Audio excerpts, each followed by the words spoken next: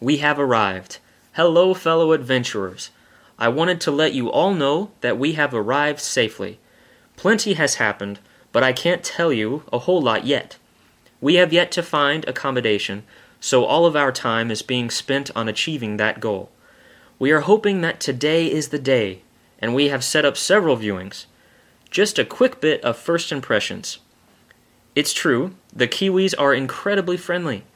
It's not unusual for Jamie and I to walk out of some establishment laughing, only because we were shocked at the kindness of everyone.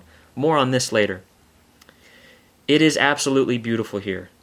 The pictures we have looked at the past few years did not do New Zealand justice.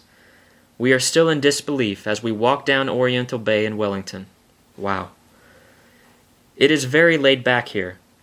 This is, of course, a double-edged sword.